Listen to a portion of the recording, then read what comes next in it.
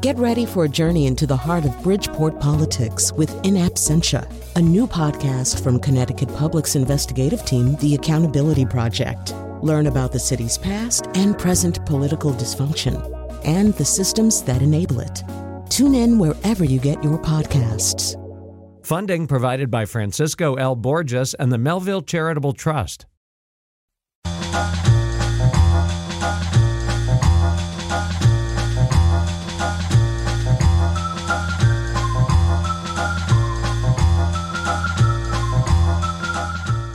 So you may or may not recognize that music.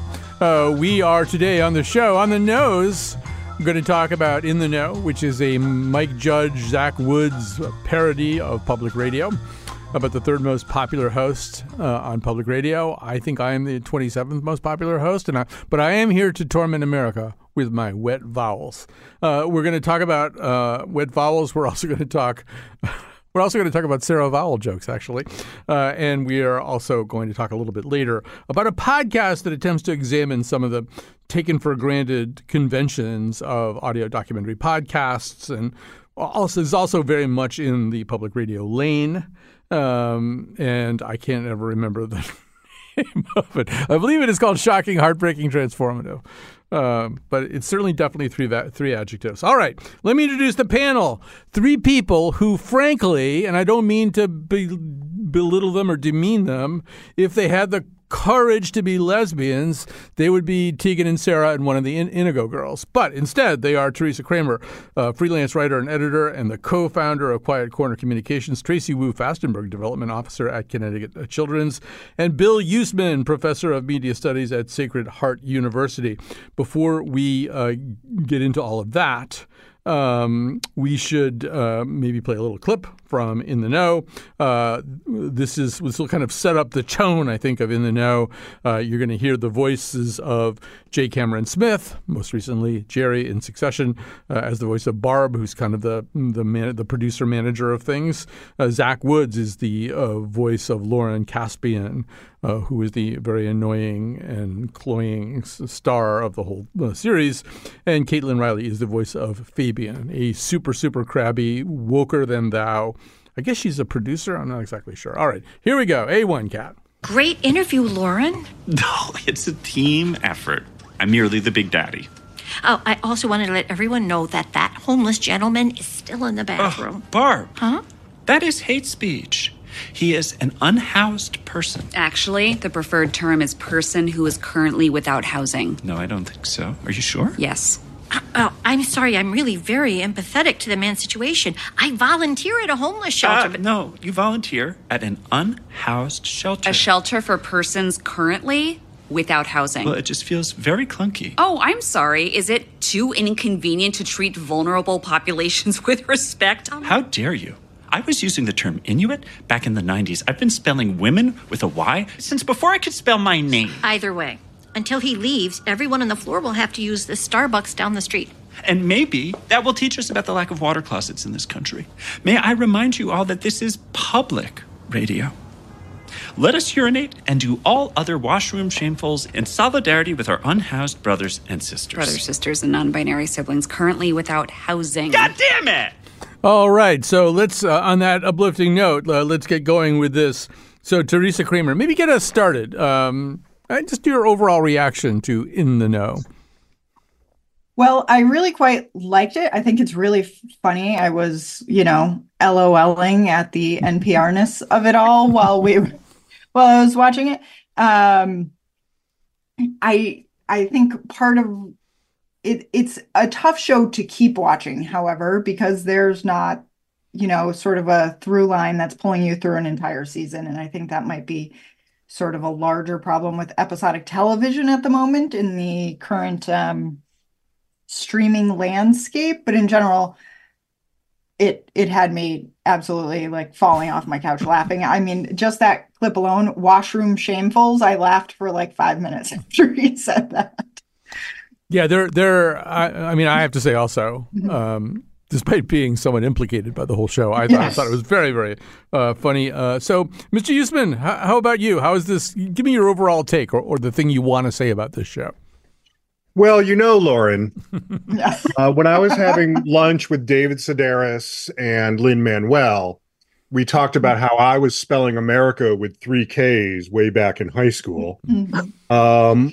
I'm fairly in the same lane as Teresa is about, the overall, my overall reactions to the show. Watched the first episode, really liked it, thought it was really funny, laughing very, very hard at just the sort of skewering of, look, let's face it, people like us.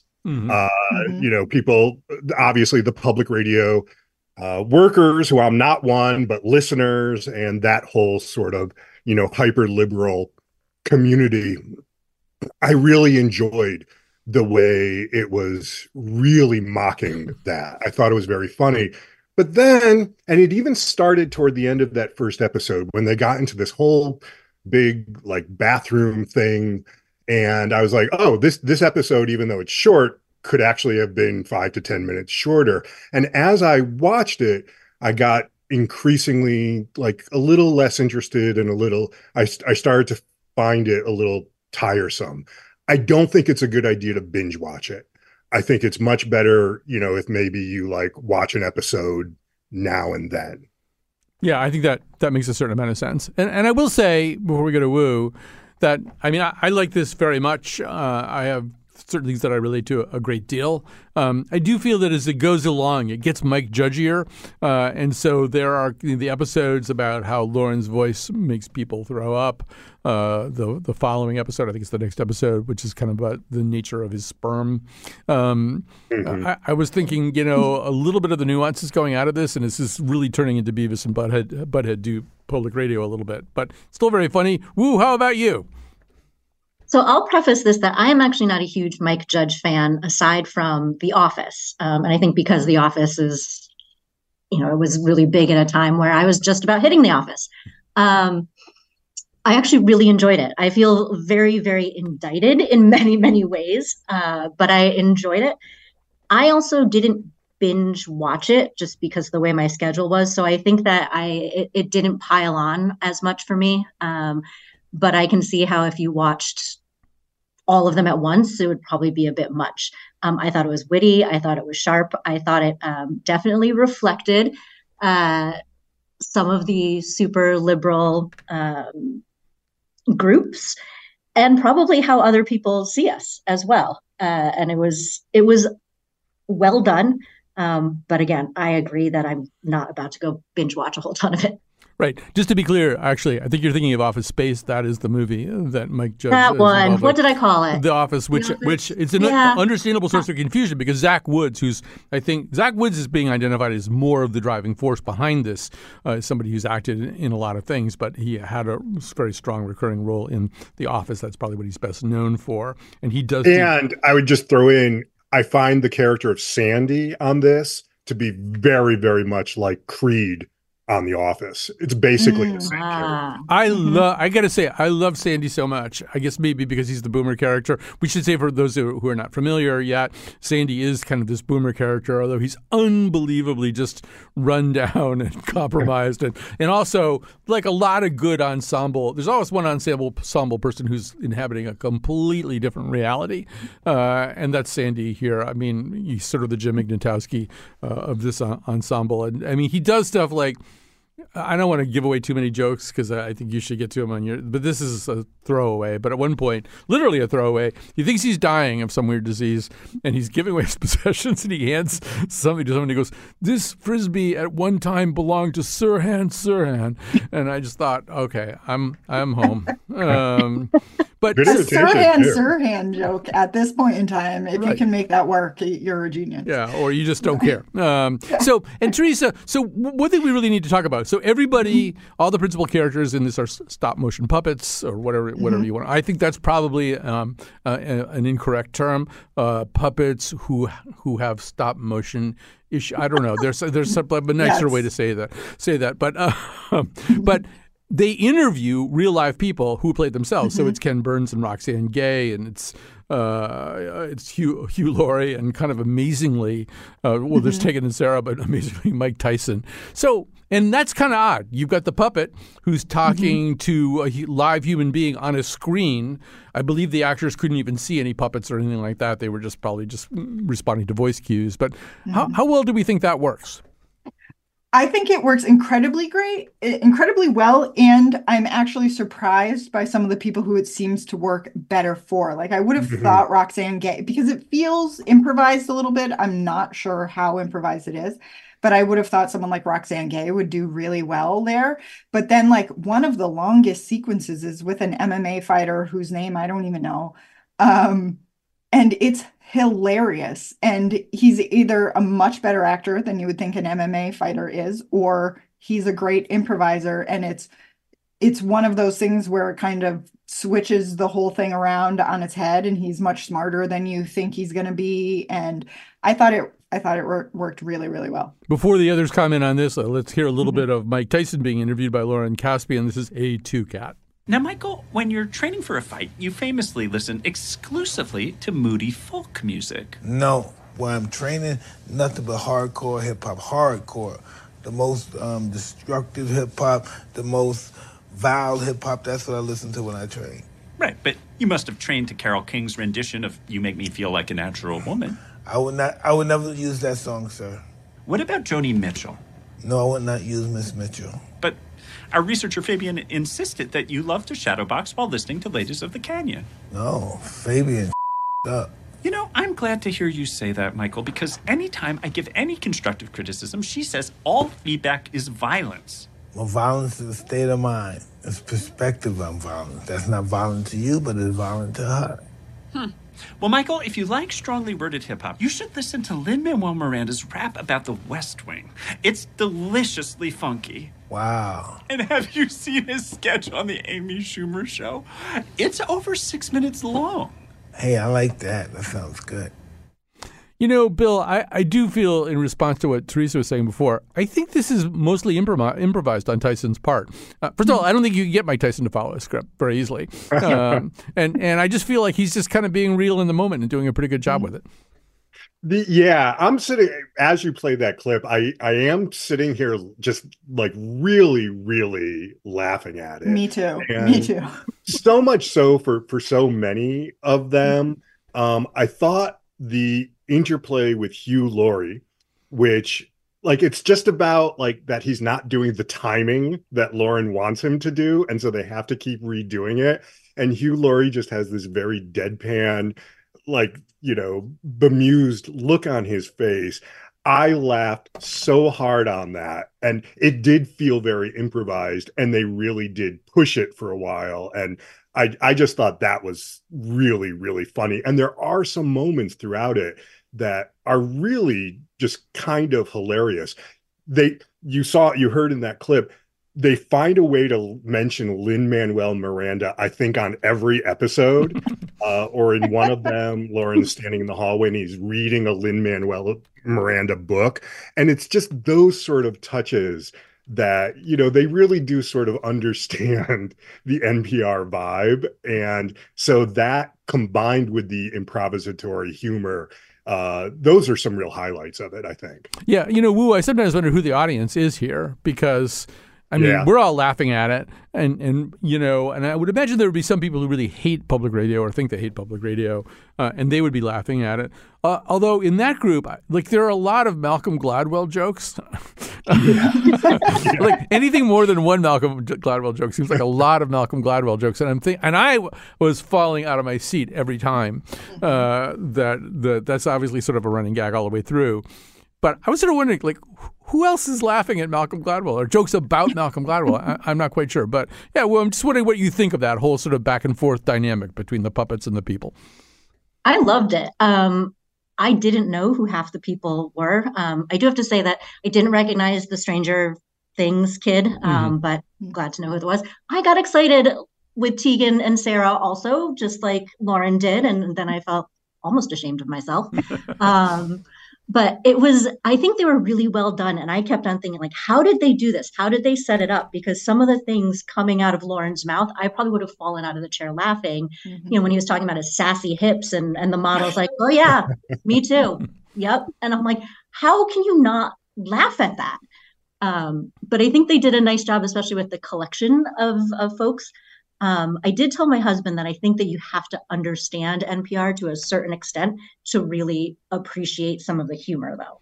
And I'm not sure whether public radio non-listeners would get all the really great humor that's embedded in it. Yeah, one thing that I was thinking about a little bit with these interviews, I thought about two things. One of them is the Muppets. And when you're one of the guests on the Muppets, a successful guest appearance by a famous person on the Muppets involves treating the Muppets like they're real people, not in any way acknowledging the weirdness of the Muppets. And some people are better than that than others. And I also thought about Between Two Ferns, where I'm sure the only instruction that anybody gets when they do Between Two Ferns with Zach Galifianakis is don't break. And just play it pretty straight, just don't try to make it funny. He'll make it funny. And it's a little bit like that. I did notice that Roxanne Gay, I thought she was terrific, but she thought this was funny. And she broke over a Malcolm Gladwell joke, actually, which made me happy. One thing that I've never done this before on the nose, but I think it might be appropriate here today. In just a second, I'm going to ask you if you have any questions for me about this.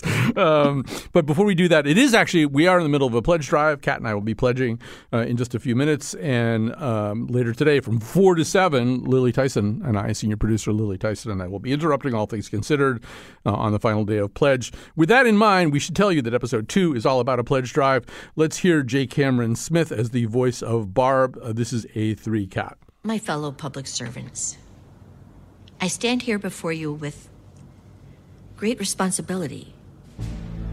Some will say that what I'm asking you to do is impossible, but to them I say, and pardon my language, phooey. This is our day, our hour, our moment to grab the bull by its horns and later, of course, gently set him free.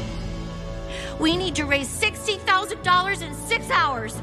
I need each and every one of you to step up. Damn the man! Save in the know! It's Pledge Drive Day! Later on, quite a bit gets said about a Bluetooth speaker with a carabiner. I'm going to have a hard time doing 4 to 7 today without mentioning that at all. I don't know. Do you guys have any questions about somebody who's sitting here living inside public radio watching this? I absolutely do. Okay, yes.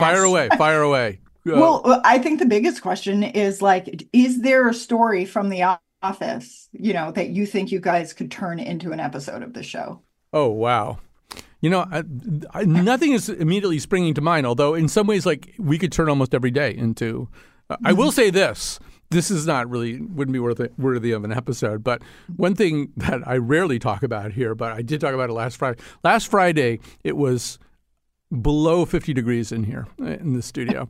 And we later found out that the heat was totally off and the vents were just sucking cold air out of the outdoors and spraying them into our studios. We thought that was just a joke about the topic of the episode. And it was, I know. It might have seemed that way. Today it's so toasty warm and we're so happy. But yeah, I think overall, first of all, I do think that this reflects some of there is a Barb on every public radio show. And I would say on this show, Patrick Scahill was Barb and then Betsy Kaplan was Barb and now Lily Tyson is Barb. You absolutely do need that conscience, that super ego, while the rest of us are all just kind of decompensating and being weird. I'd have to think about what we could turn specifically into an episode. It's a great question. Nothing's jumping to mind. So, Wu, it sounded like you might have something to ask too.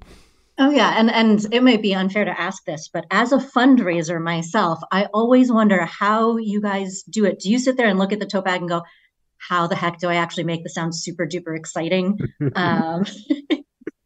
And is this something that you guys jump at the chance to do, or is it, some people get let off the hook because it's really not their gig? Because even as a fundraiser, I'm not sure a live pledge would be my jam in any way, shape, or form. You probably don't want me to do it.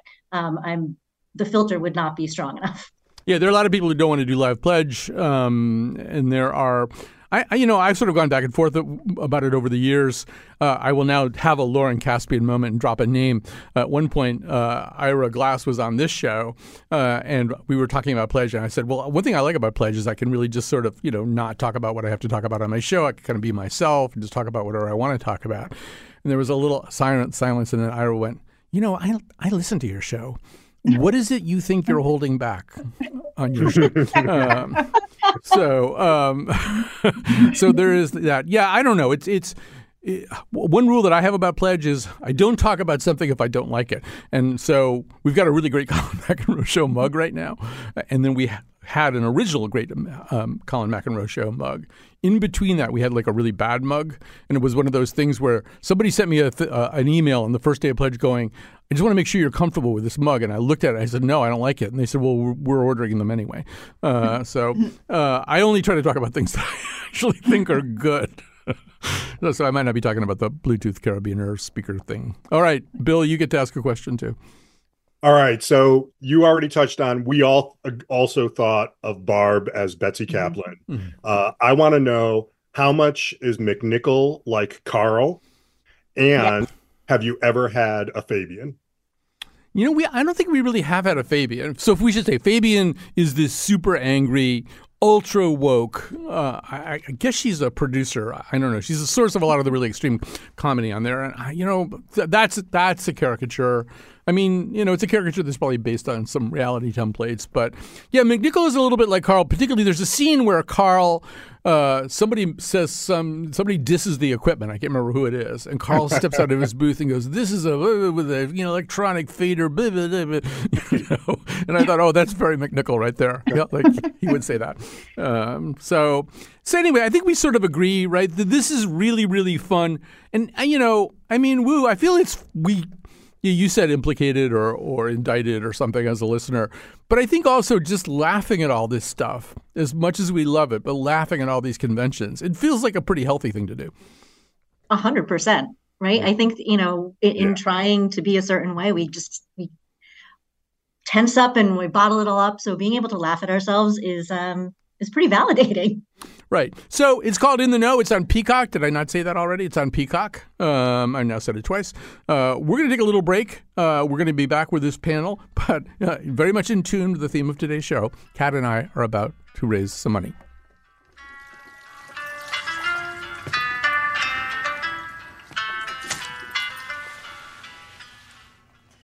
Support for this podcast comes from Hartford Healthcare.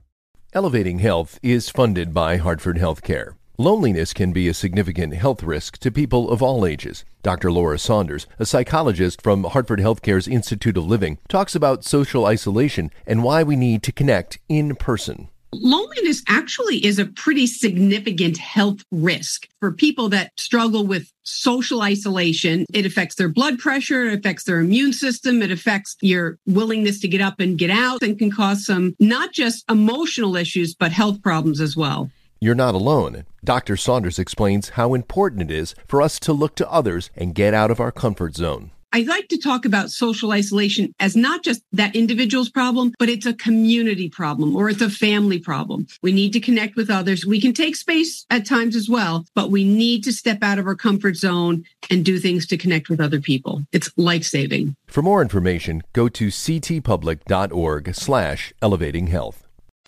We're back with freelance writer Teresa Kramer, Tracy Wu Fastenberg, Development Officer at Connecticut Children's, Bill Usman, Professor of Media Studies at Sacred Heart University. You know that whole thing about how you can't yell fire in a crowded theater? That's because of Bill. Bill's the reason for that.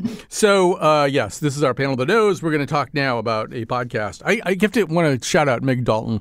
Meg Dalton, as far as I can tell, listens to and reads everything. She's like an important person. I don't know what her title is. She's an important person here in this company. And I just asked, is there anything that would go with this Mike Judge thing? And she immediately said, shocking, heartbreaking, transformative, a limited series podcast being released to the Radiotopia Presents feed, created and hosted by Jess Shane. It's about, in fact, a documentary podcast or documentary audio documentary producer, creator, who really starts asking some questions about the model that she's participating in. It has some of the very same self-loathing that you see comically depicted in the know. So let's hear a little clip from this. You're going to hear a character named Nicola, and she has participated in a previous Just Shane documentary and now has some thoughts about how that went. B1, Kat. The thing is, it should have been important to you as a documentary maker that the person you're making the documentary about feels like they're being portrayed accurately. Had I been able to hear more preliminary versions, I would have been able to help steer you on the right track. And what do you think that would have looked like? Showing me, like, when you started splicing things together, like letting me listen to those sound bites so I could see where it was going. It also was a little incoherent.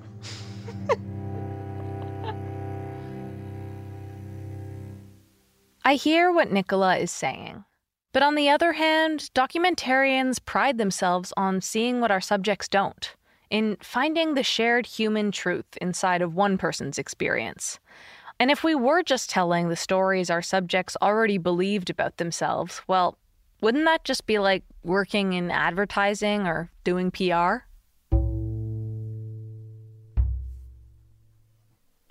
I called Nicola when I started questioning the whole industry. Partially as a result of the process that we did together, like I'm interested in taking my work in this direction that's about the complicatedness of the documentary process. And like, can I be honest with you? Yeah. What makes you think that other people are going to be interested in hearing that? Oh my gosh. I'm sorry. I mean, it's about, like, I feel like as a subject, I'm interested in the ethics of documentary making. Yeah, that's interesting. So Tracy Wu Fastenberg, that moment where Nicola says, what makes you think other people are going to be interested in this is kind of the $1 million question about this podcast, right? Yeah, I have to say that I did not enjoy this. I actually, I might have texted Teresa about 10 minutes in going, I think I hate this. It was, and I think that question actually goes to the heart of it. It is a little navel gazing, self-indulgent. When the podcasts I've listened to in the past and the ones I gravitate towards are, kind of almost have a different mission of greater community good. And this doesn't really have that. It's sort of like all about me and how I feel and how I'm doing stuff and how I'm helping this person. But, oh, wait, now I can't. And it just it felt icky listening to it for a lot. And I feel like in that it lost some of the interest that could have been sparked about the process of documentary making, because I do think that is interesting, but it was so her-centric that it didn't really capture my attention or interest in the same way. Yeah, Teresa, one of the things that you and I have bonded over the years was the first season of Serial, where, in fact, Sarah Koenig did a lot of that kind of stuff. And our producer, Julie, there was a lot of what are we doing here? How are we going to do this next thing? What's my relationship with Adnan turning into? But I mean, we didn't have to hear about every bowel movement they had. I to me, the problem is that this kind of metacognition is just this tidal wave that's just engulfing the entire enterprise. Yeah, I mean, I had the same thought, Colin. Like every serial production has really been a story about telling a story. Even they just managed to actually tell the story at the same time, which Jess here does not manage to do. They've largely been about, all those serial productions have largely been about how the reporter goes about reporting the story and telling it and all the interesting things that come up along the way. And then more recently, there was a series, podcast series called A Murder in Boston, but then also an HBO documentary series. And at the beginning of the podcast, the reporter who's from the Boston Globe says, HBO pays people to participate and we do not. And so we want to make that very clear. And then throughout the series, but then at the end, his name's Adrian Walker. He really wrestles with what happens when you break, this is about the Charles Stewart case from 1989, 1990. And so he's like, what happens to the people around a case like this when you bring all of this back up? What happens to the city when you bring all of this back up? And he really wrestles with that successfully in a way that I don't think Jessa's project does. And I think she was just kind of a little naive even going into this. Yeah, we should say, Bill, in this podcast, the whole idea is she's gonna audition people for these stories. She's gonna find 4 people. She's going to pay them. I think it is it $20 an hour? I think it's something like that for their participation, which is kind of against the rules of journalism and documentaries. She's going to give them a certain amount of audio approval to post interviews. She's going to involve them more than she typically does. But Bill, I thought, first of all, a little bit of Nathan Fielder, who for comic purposes often kind of exploits that same kind of navel-gazing and tail-chasing. And I also thought of Janet Malcolm's famous book, The Journalist and the Murderer, where she talks about how inherently exploitive a journalist is when trying to get inside a story or get access to somebody. That person is like a thief in the night trying to break in. But I'm just wondering overall about your reactions, Bill. So I guess I'll defend it just a little bit because my reactions to it were not quite as negative as Teresa and Tracy's. Teresa actually brought up when we were all talking that Janet Malcolm quote about, journalism being a confidence game and, betraying people and that sort of thing. Shane never mentions that during the episodes that we've heard so far. There's still one to come that seemed like an absence because it so clearly is in that tradition. So many of you know I love meta. Meta is kind of my thing, and this is very meta. And I also agree with you, Colin. It was brilliant to combine these two things on this episode. So now we've got meta on top of meta on top of meta, because of NPR and podcasting and all of that. And I do think that what she's trying to do does have inherent value that, I've taught a class on documentary films. This is about documentary audio, of course, but so the ethical issues she's struggling with are definitely something I've taught about and encourage students to think about. How successfully she does this is a legitimate question. And I think part of the problem is her ambitions are very, very high, and I admire that, but I'm not sure she attains them. And she gets a little bit too caught up in sort of like, look at me and, how wonderful it is that I'm reflecting on things. It's, I think she wanted to call it a heartbreaking work of staggering genius, but that was already taken. Yeah, and a lot of times it's just staggering. It seems to be staggering quite a bit. And, Wu, there were some moments where I did think a little bit about In the Know. And I don't know whether maybe we should give her some credit for not – she could have, upon further consideration, cut some of this stuff out. She's not afraid to make herself look bad. I think she understands in kind of a Nathan Fielder way that part of the selling point of this podcast, if it's going to sell at all, is that she doesn't mind looking bad. But I thought at one particular kind of In the Know moment, I'm sorry to be laughing at this, but so she's got these 4 different people and not all of them are going to make it all the way through. But she has this point where she realizes that one of the people is this unhoused woman or whatever we're supposed to say, in her 70s. And then she's thinking about this other guy, Michael, and she goes, come to think of it, he has housing issues too. Maybe I don't need both of them.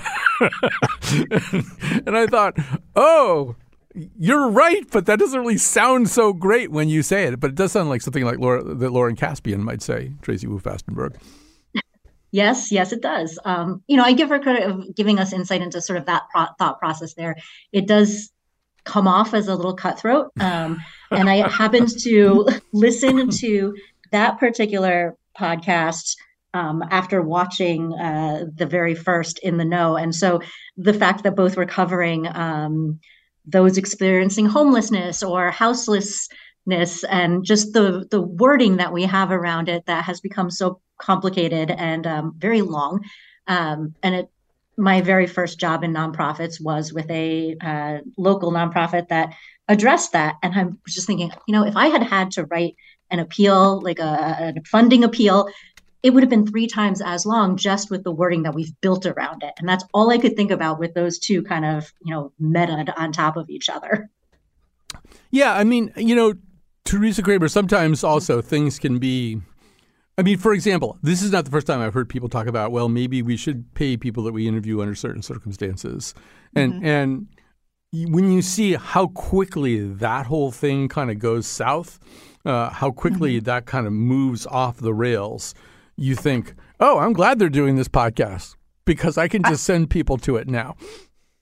I think there's also just a problem with her inherent setup here, right? Like if you're going to Craigslist and just putting out a catcall for anyone who thinks they're interesting enough to have a documentary about themselves, like you're probably not going to get people who are financially stable, maybe entirely mentally well. Like there's a lot going on here. People are struggling with addiction issues. There's one guy who says he's a model but isn't actually being paid, and so his only real money at this point is coming from the like $140 a month he's getting from these interviews with her. And she's like shocked that this hasn't solved his problems, right? Which is just like, how does that surprise you at all? That's why the word naive just comes back to me over and over again, which feels a little bit like the Fabian character of In the Know, which is like you're so busy worrying about these like higher level issues around language or the ethics of documentaries that you aren't paying attention to people's real problems, because most people will never be affected at all by the ethics of a documentary, right? Absolutely. Well, we might have to stop there. Indulge your curiosity if you're interested in this. I doubt you'll make it all the way through the first 3 episodes, but maybe you will. It's called Shocking, Heartbreaking, Transformative. It's part of the Radiotopia series. You can find it on your podcast feeds. I think we should take a break right now, so we'll have some time to make some recommendations on the other side.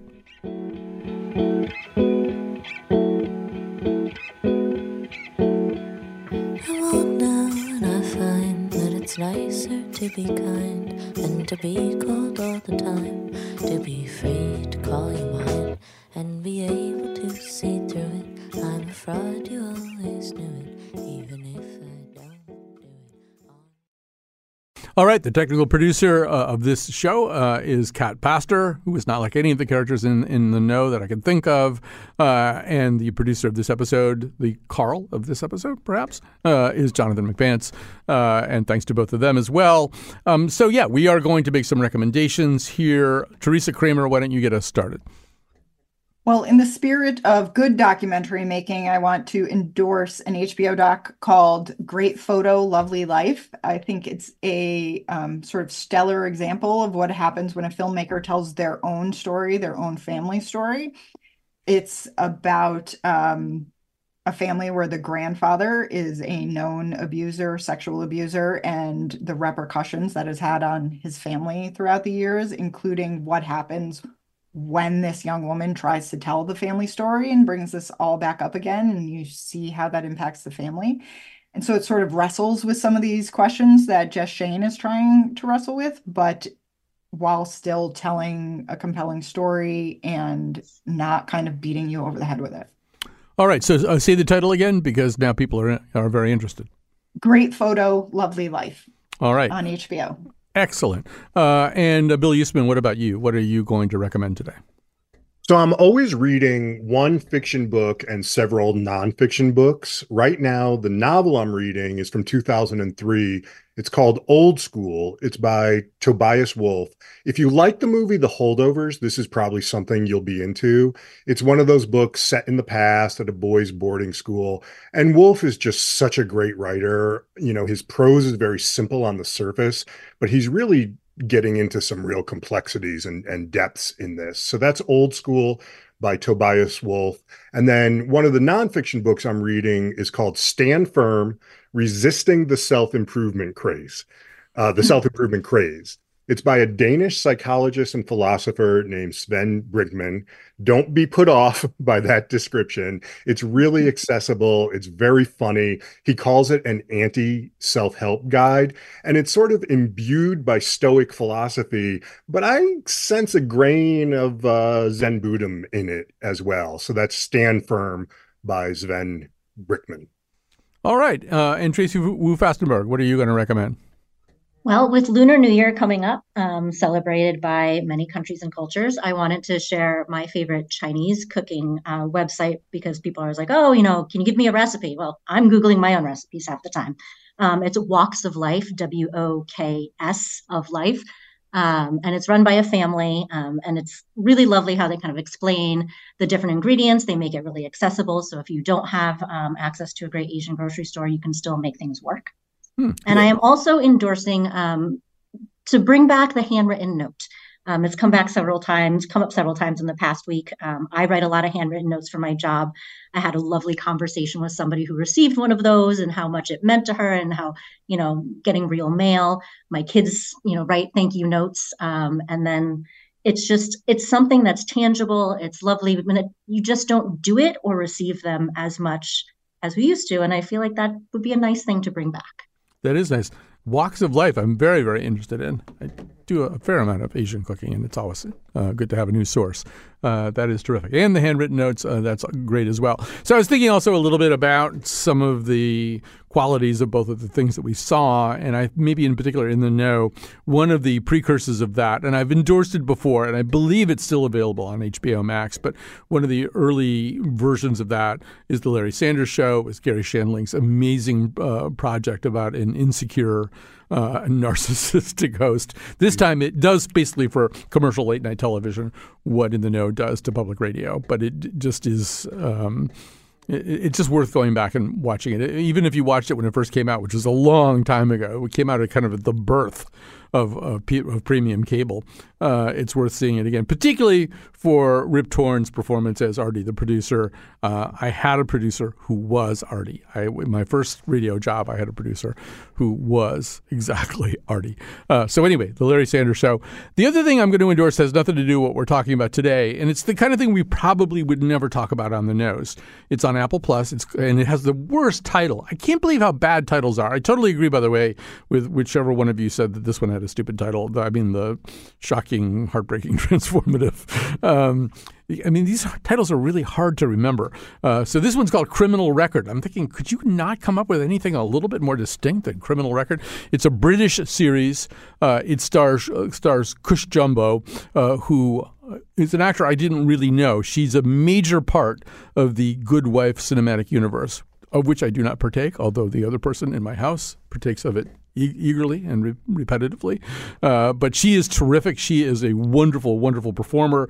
She plays a British cop who wants to reopen a very old case that was closed by a detective played by Peter Capaldi. Peter Capaldi, of course, unbelievably accomplished British actor, and of course also part of the Doctor Who line of succession.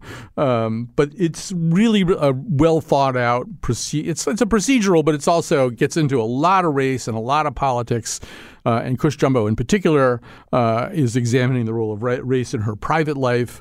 And it's kind of all the things that they can do very well in this. The last thing I want to tell you is that all of the recommendations you just heard, plus pictures of our cute little panelists are going to be, well, the pictures are little, the panelists aren't, but is in our newsletter, the Newsletter. If you haven't subscribed to it, the easiest thing you could do is just email me, Colin@ctpublic.org, and I will make sure you get subscribed to the Newsletter. If I sign you up today or tonight, you can get the one that's coming out tomorrow, and you will see Tracy Wu Fastenberg, and you will see Teresa Kramer, and you will see Bill Usman, and all those recommendations that they made that you forgot to write down will be there.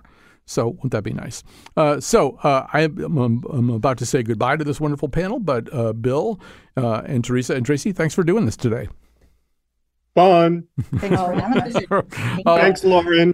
Yes, absolutely. And now, Kat Pastor and I are we going to segue seamlessly into this? How are we going to do this, Kat? This is how we're going to do it. So right now I'm going to say goodbye to the people listening to the podcast. So bye.